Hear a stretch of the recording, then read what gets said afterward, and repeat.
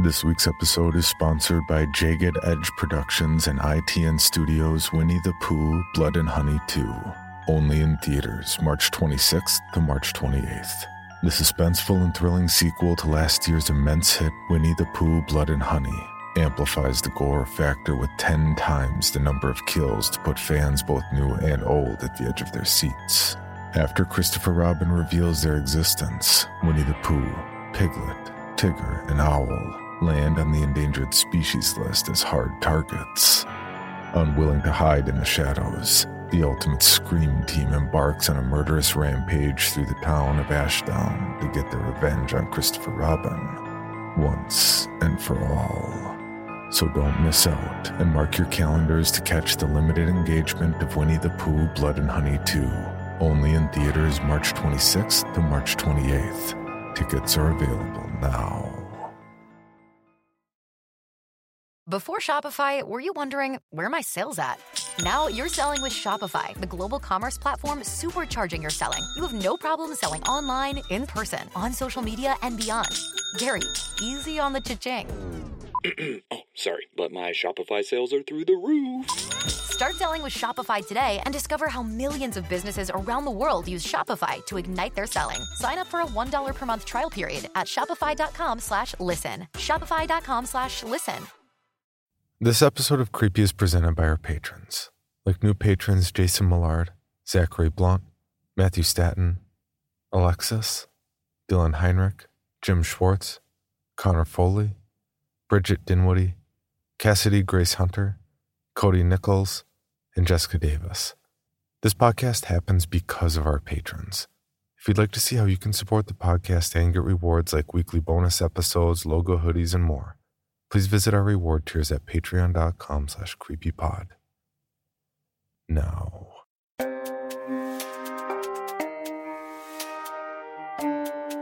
This is Creepy, a podcast dedicated to sharing the most famous, chilling, and disturbing creepypastas and urban legends in the world. Whether these stories truly happened or are simply fabrications is for you to decide.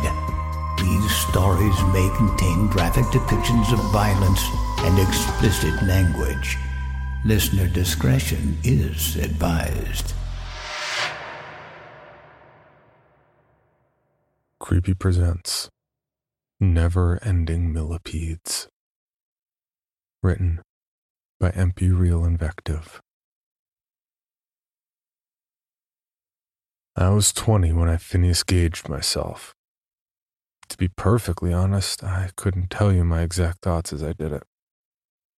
Everything that had happened earlier in the day has been lost in a haze of whiskey and the brief smell of cordite.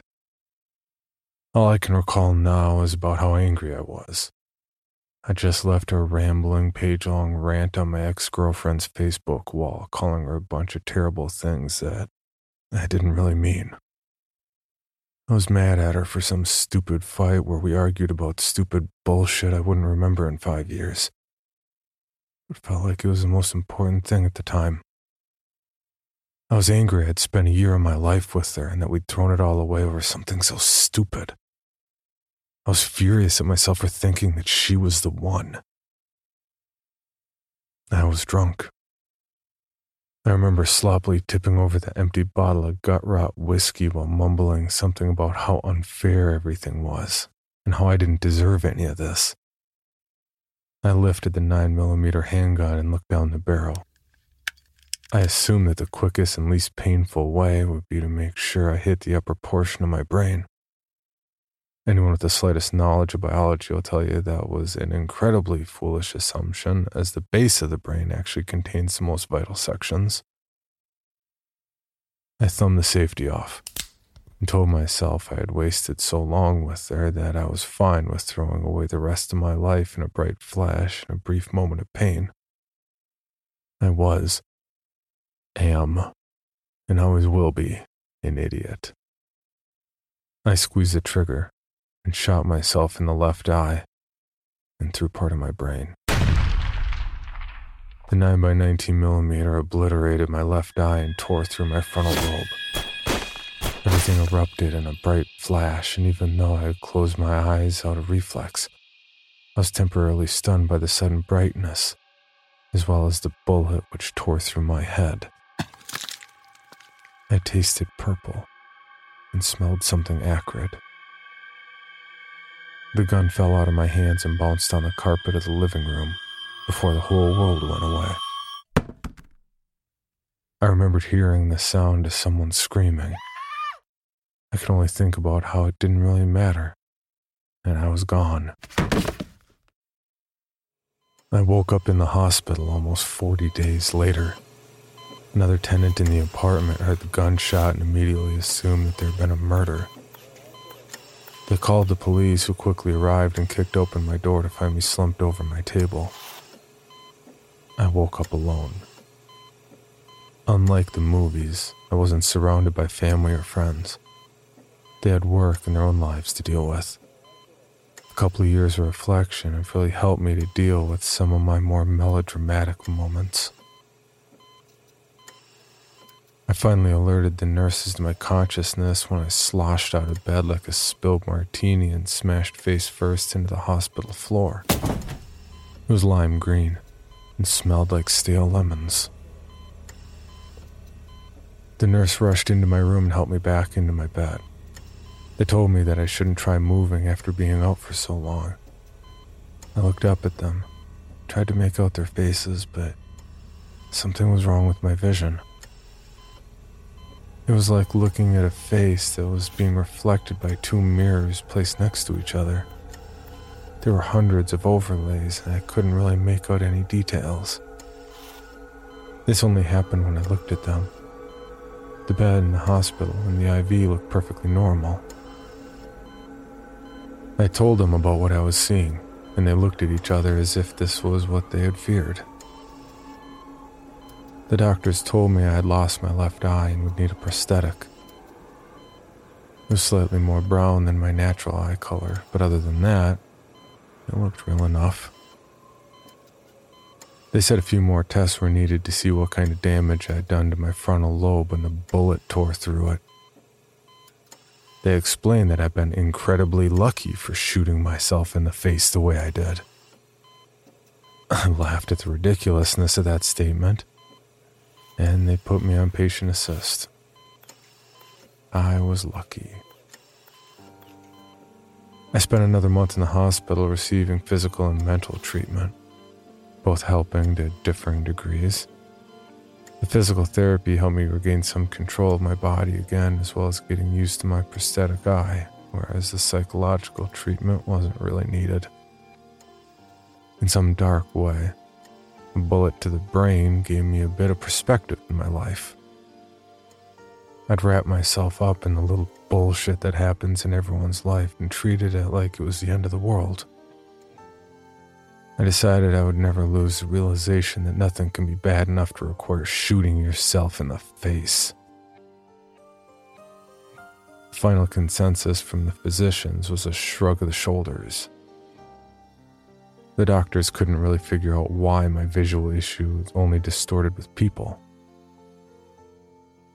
The best they could come up with was that I had destroyed a section of my brain which was responsible for facial recognition, and I was dealing with some kind of prosopagnosia.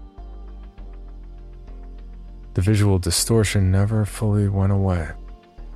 Instead, my brain just adjusted to accommodate my disability. Much like correcting to the change in stereopsis, I eventually learned to make sense of the constantly blending after images of the same figure. By focusing on what I thought was the center image, I was able to see with a bit more clarity.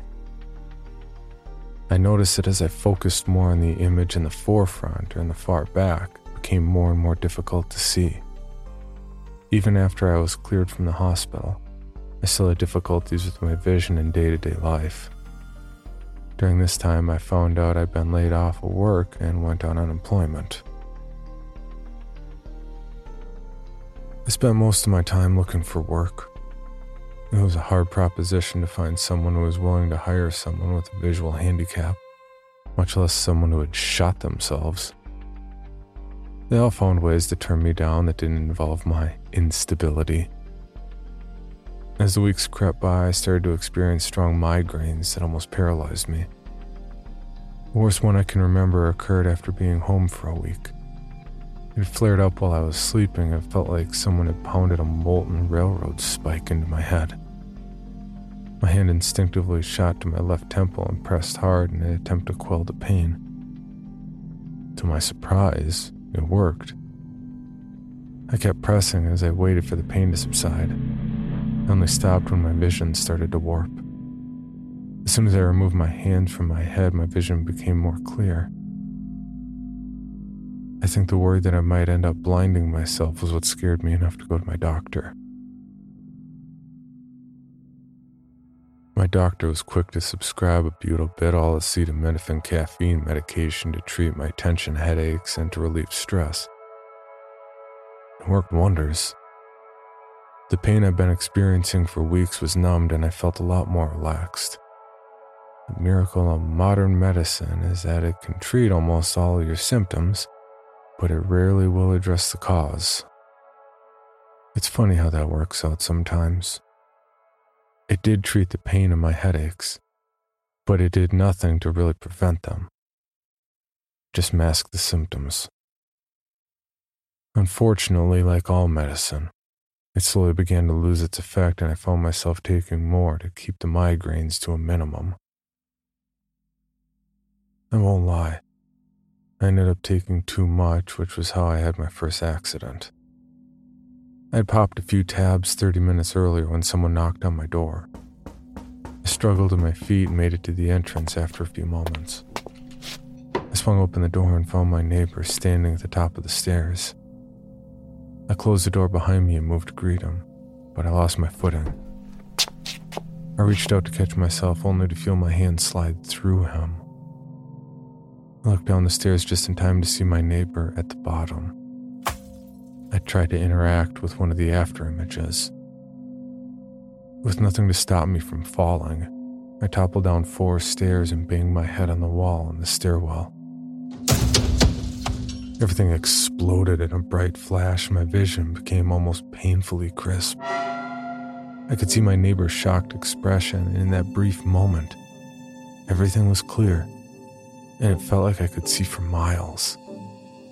I saw each afterimage of my neighbor perfectly, and I realized that each iteration was different in some way. The images that were closest to me looked younger, and the images that were furthest back appeared slightly older. I saw one image with his back to me, and a small part of me knew what was coming. I knew he was going to sprint down the stairs and run out the front door. He wasn't going to call anyone. He was more worried about getting in trouble with the law. He'd heard about my accident and was seeing if there was some way he could buy some of my medication off of me. The idea of having to call the ambulance and possibly talk to the police was enough to cause him to bolt. As soon as my neighbor sprinted down the stairs and fled out the door, I slowly picked myself up. I was fine for the most part. I banged my ankle on the railing and felt a bit dazed from the impact with the wall. But other than that, I was okay. I went back to my apartment and iced my ankle and tried to make sense of everything. It took days for me to figure out how I saw all of the stuff about my neighbor, and once I did, I wished I never knew what I know now. It took a few days of observing people at the park to understand the full extent of my abilities. Watching the pre-images of people, I could see where they had been, what they were doing, and how they were feeling at that time. The after-images revealed where they were heading, what they would do there, and what emotional state they would be at that point in time. Despite only seeing the person, I somehow knew what was happening in each image. The images never faded away completely. They blended into each other and stretched out, a twisted amalgamation of thousands of limbs and trunks contorted in different positions, emotions, and states. It was like they were all humanoid millipedes whose images encapsulated our past, present, and future. By looking at someone, I could experience sections of their life. it was not without its limitations. After a certain point, about a month in the past and the future, I'd be unable to see the images clearly. I could accurately predict their lives in 30-day segments. To be perfectly honest, I had no idea what to do with this newfound ability. I think that's why I decided to go back to the hospital. I didn't know how to process all this information. I had hoped the doctor might. That's not quite how it went down. Let me set the stage a bit so you can know my exact mindset for everything that happened. I scheduled a follow-up examination with the intent of talking with the doctors and getting their opinion on my circumstances. I decided to stop taking my medication as it had the tendency to muddle my thoughts, and I wanted to be clear-headed for the meeting. The day of the appointment, it took an hour for the follow-up examination to begin. I understand that sometimes life happens that you can't plan for, but it didn't help ease my frustration as I sat in the waiting room for an hour with a massive migraine sawing through my head. Then when I was finally called back, the doctor was an ass. He tried to rush through my patient history and examination. He brushed off any of my issues as nothing to worry about. As I told him about the severity of the headaches and the degradation of my situation, he fidgeted in his chair and tapped his pen to the clipboard to pass the time. Finally, I decided to bite the bullet and told him about what I'd discovered. I talked about the distortion of images and how they were different from each other. I told him how everyone appeared like a jumbled mass of limbs, joined together by their own torsos, and that by focusing on a specific image, I could see what they had done or what they were about to do. He didn't take it seriously. He spoke in a manner like he was talking to a child, patronizing and bemused. It was a traumatic event, so of course you're going to be a bit unsettled by what your vision is like now and try to make up a story to justify it. Unfortunately, we can't do much about it physically. Perhaps a therapist might be better suited for you. I told him that what I was seeing was real, and that was the point he started to wisecrack. Maybe I'll call this new condition Tralfamadore syndrome, as it seems fairly obviously you copied this off Vonnegut. I'm sorry, but I'm not going to increase your dosage. And don't have a lot of time to spend on people who are telling ridiculous. I was mad that he was making light of everything and talking to me like he was reassuring a foolish child. So I said something I regret.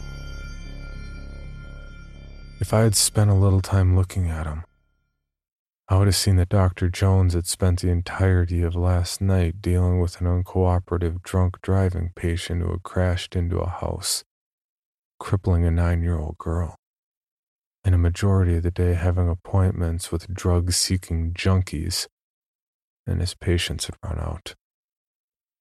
He thought I was telling him a tall tale to try and get a stronger medication, and he lost his temper. If I had known that, I may have tried to be a bit more compassionate. I wasn't. I told him, "You die autoerotically asphyxiating yourself." That was true. I could see it clearly in his future. I just didn't realize that I was the one who kicked off the entire thing. I saw everything clearly in that moment. He would kick me out of the clinic, and he would write everything off as a ridiculous joke. Unfortunately, the thought would stew in his head for a couple of days. Each time he thought about it, it would grow in strength to the point it couldn't be ignored. Then one night, when he was drunk, he would decide that the only way to put it behind him was to confront it head on. It would not end well. He would die autoerotically asphyxiating himself with a belt in a drunken stupor while attempting to eject the thought from his head. I was the catalyst for his death. The sad part is that I tried to change it. I thought it was malleable and could be corrected. I tried to alter the future, but it stuck. I couldn't tell you how many times I called the office and tried to get contact with him in a desperate attempt to change his fate. But he always ignored the call or hung up once he recognized my voice. The worst part was that even my attempts to stop him were set in stone. My frantic calls, sometimes verbatim, telling him not to touch himself while he was physically depriving himself of oxygen, were locked in place. My desperation to stop him from doing the carotene crank only served to guide him towards the end. He wouldn't have wrapped a belt around his neck had he not been so disturbed by my constant insistence that he not touch himself, to the point where it became an obsession. The aberrant thought wormed its way into his head, and he had to have some small victory, a small assurance that I wasn't telling the truth, that I was full of shit, and that he had complete control over his life, that he didn't have to suffer the same cruel twist of fate as his son had years before. Pulling up to Mickey D's just for drinks? Oh yeah, that's me. Nothing extra, just perfection and a straw. Coming in hot for the coldest cups on the block. Because there are drinks. Then there are drinks from McDonald's. Mix things up with any size lemonade or sweet tea for $1.49. Perfect with our classic fries. Price and participation may vary. Cannot be combined with any other offer. Ba-da-ba-ba-ba. He didn't. No one has control over their lives. I think that's a partial reason as to why I'm writing all of this. Not to convince somebody that I'm telling the truth, but to convince myself that what I'm about to do is necessary. After reading about Dr. Jones's death in the obituary a few weeks later, I went off the deep end. It seemed like everywhere I looked, I saw what was about to happen. It wasn't all bad things.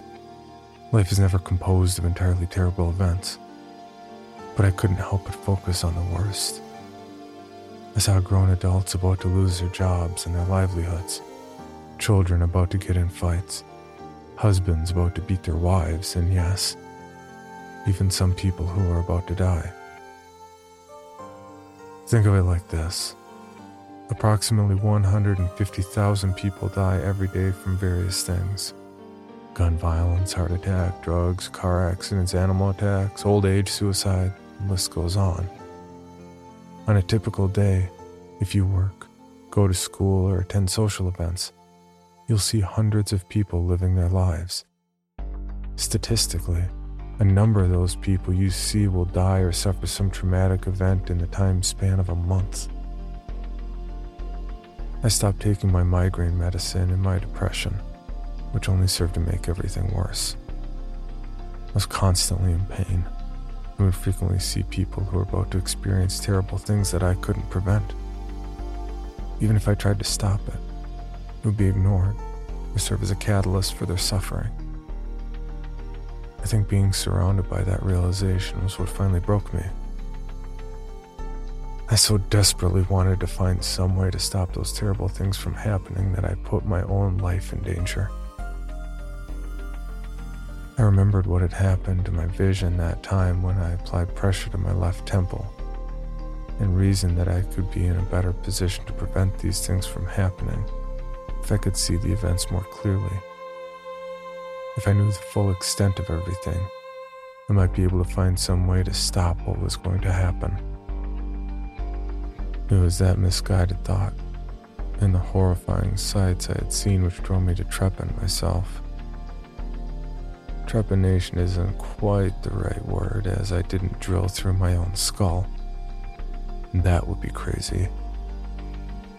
But it's a bit more rational sounding than lobotomizing yourself. As I'd lost a large portion of my frontal lobe already, lobotomy isn't quite the right word either. Enough about semantics, though. The simple explanation is that I used the hole where my left eye was as an entry point for the screwdriver to target the area for my distorted gift.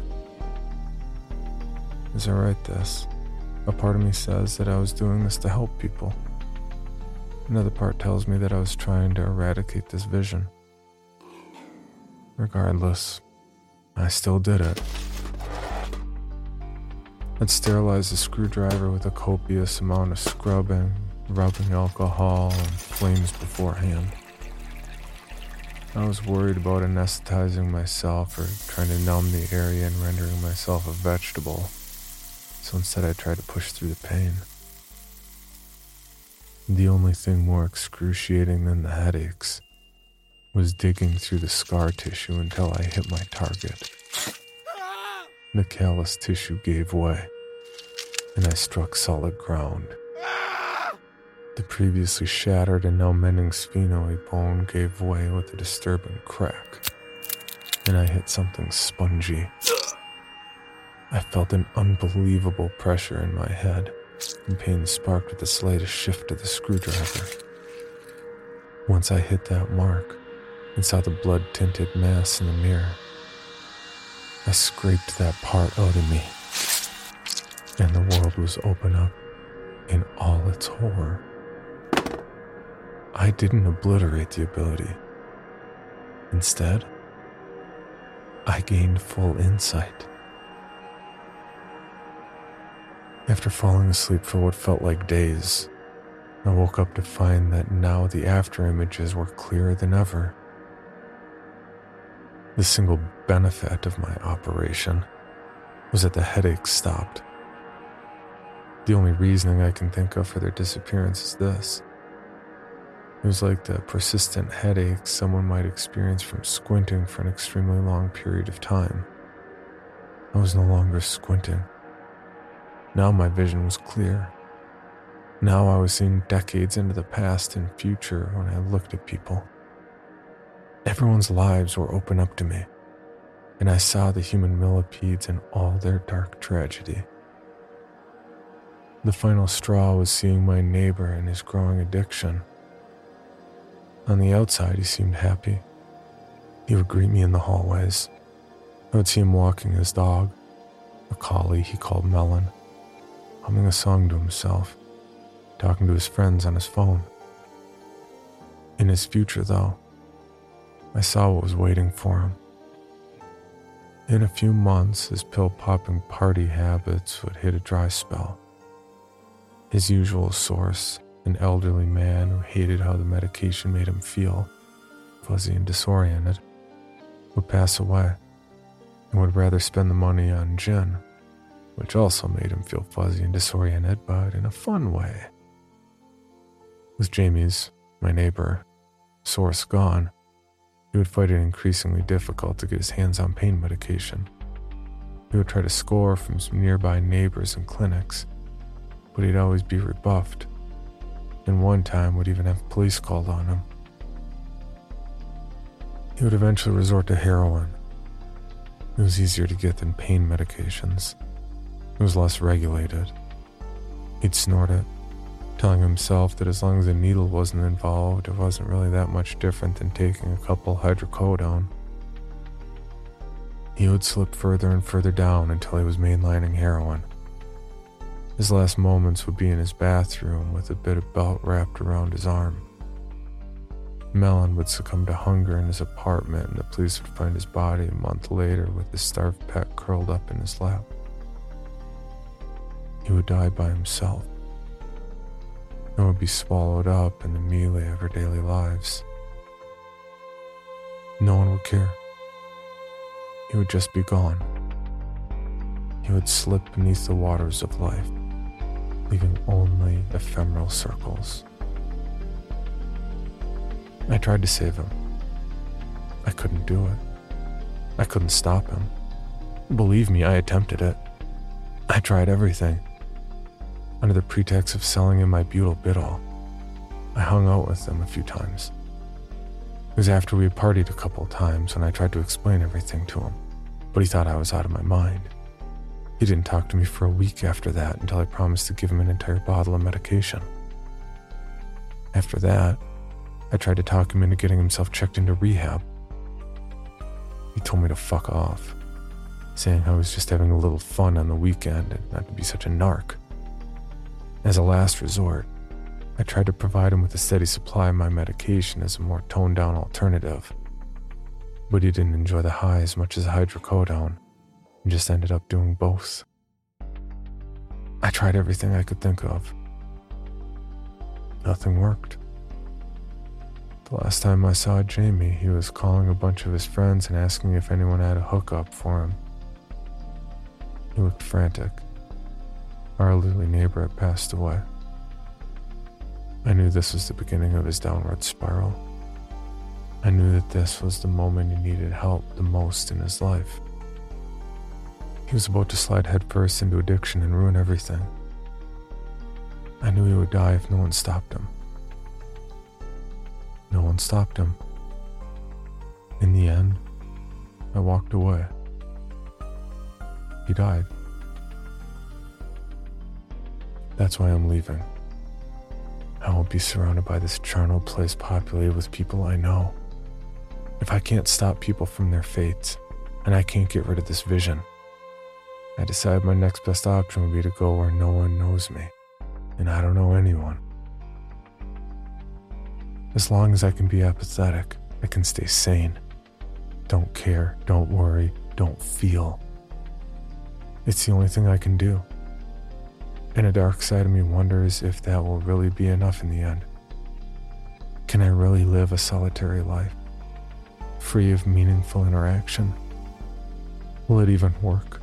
Will I end up entangled in someone else's life? I'm too much of a coward to look to see for myself. There's one last thing, one last reason why I'm writing this. I want someone to read it. These are not my final words. This is not my suicide note. I am not going to kill myself. I made this promise to myself and I intend to keep it. I'm living a life not worth living, but I'm saddled with an iron will to survive. There's a laughing God up there somewhere enjoying my tragedy.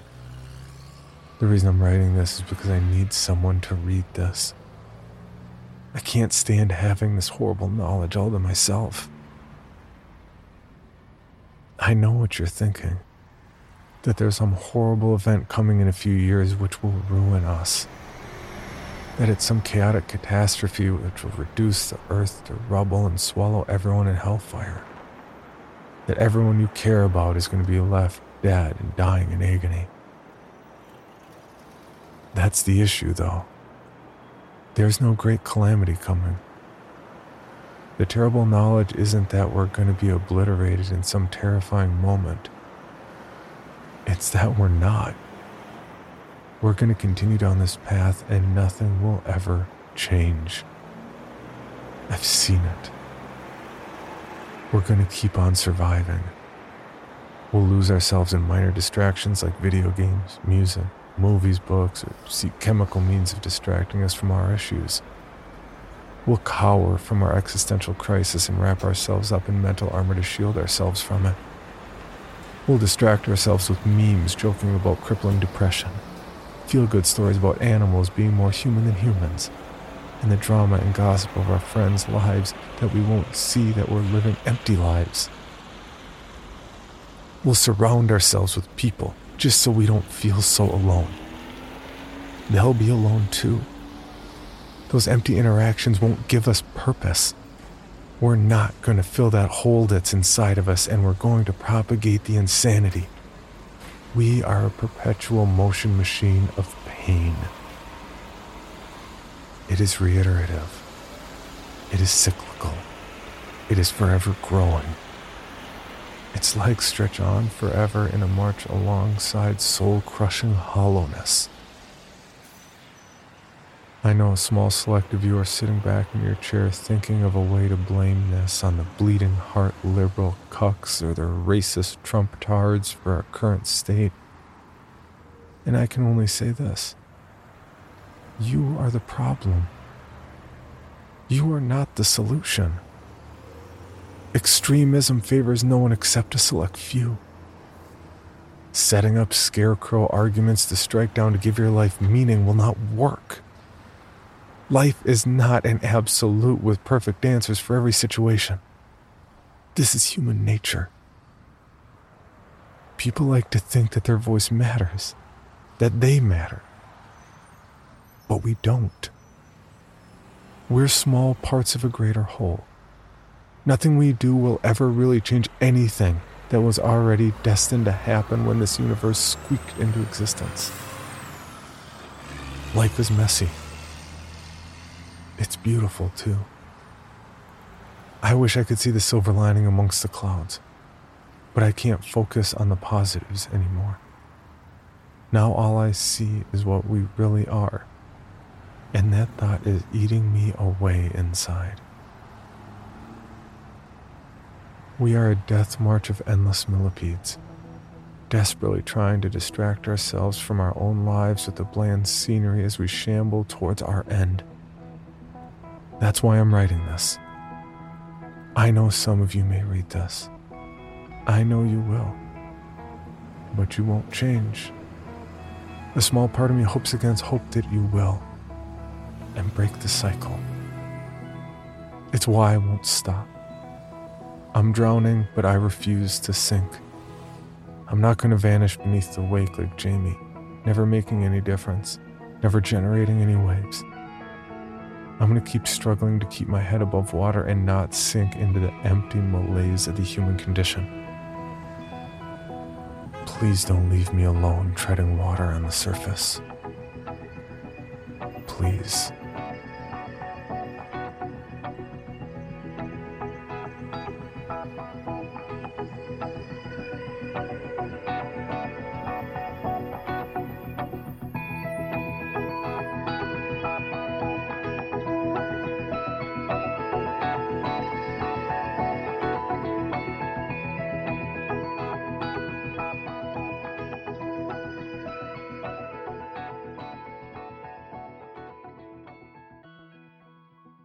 For more information, including pictures and videos of the stories told on this podcast, or to suggest stories for future episodes, please visit us at CreepyPod on Twitter, Instagram, and Facebook, or email us at creepypod@gmail.com.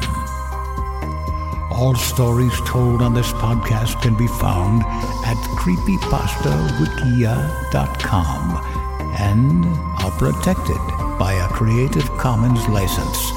Some rights reserved unless otherwise stated.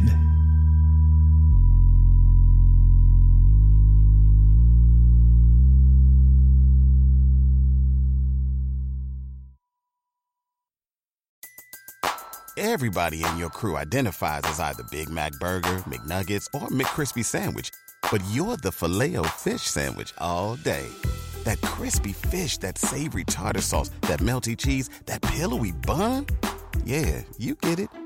Every time. And if you love the Filet-O-Fish, right now you can catch two of the classics you love for just $6. Limited time only. Price and participation may vary. Cannot be combined with any other offer. Single item at regular price. Ba-da-ba-ba-ba. Item number SCP-5186. SCP-7160. SCP-7533. Object Class Euclid. Keter. Safe. Special Containment Procedures.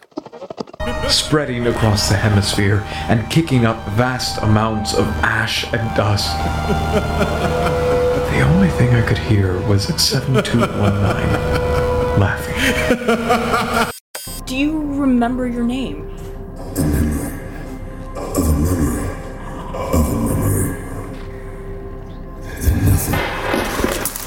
Heartland Counseling. Appointment update. I feel them again. Heartland Counseling. Appointment update. They're in my ears! Heartland Counseling. Appointment update. Nobody understands! SCP Archives is a weekly fiction podcast. Each episode, we dive into the strange, the unknown, and the... Find us on Apple Podcasts, Spotify, or at scparchives.com.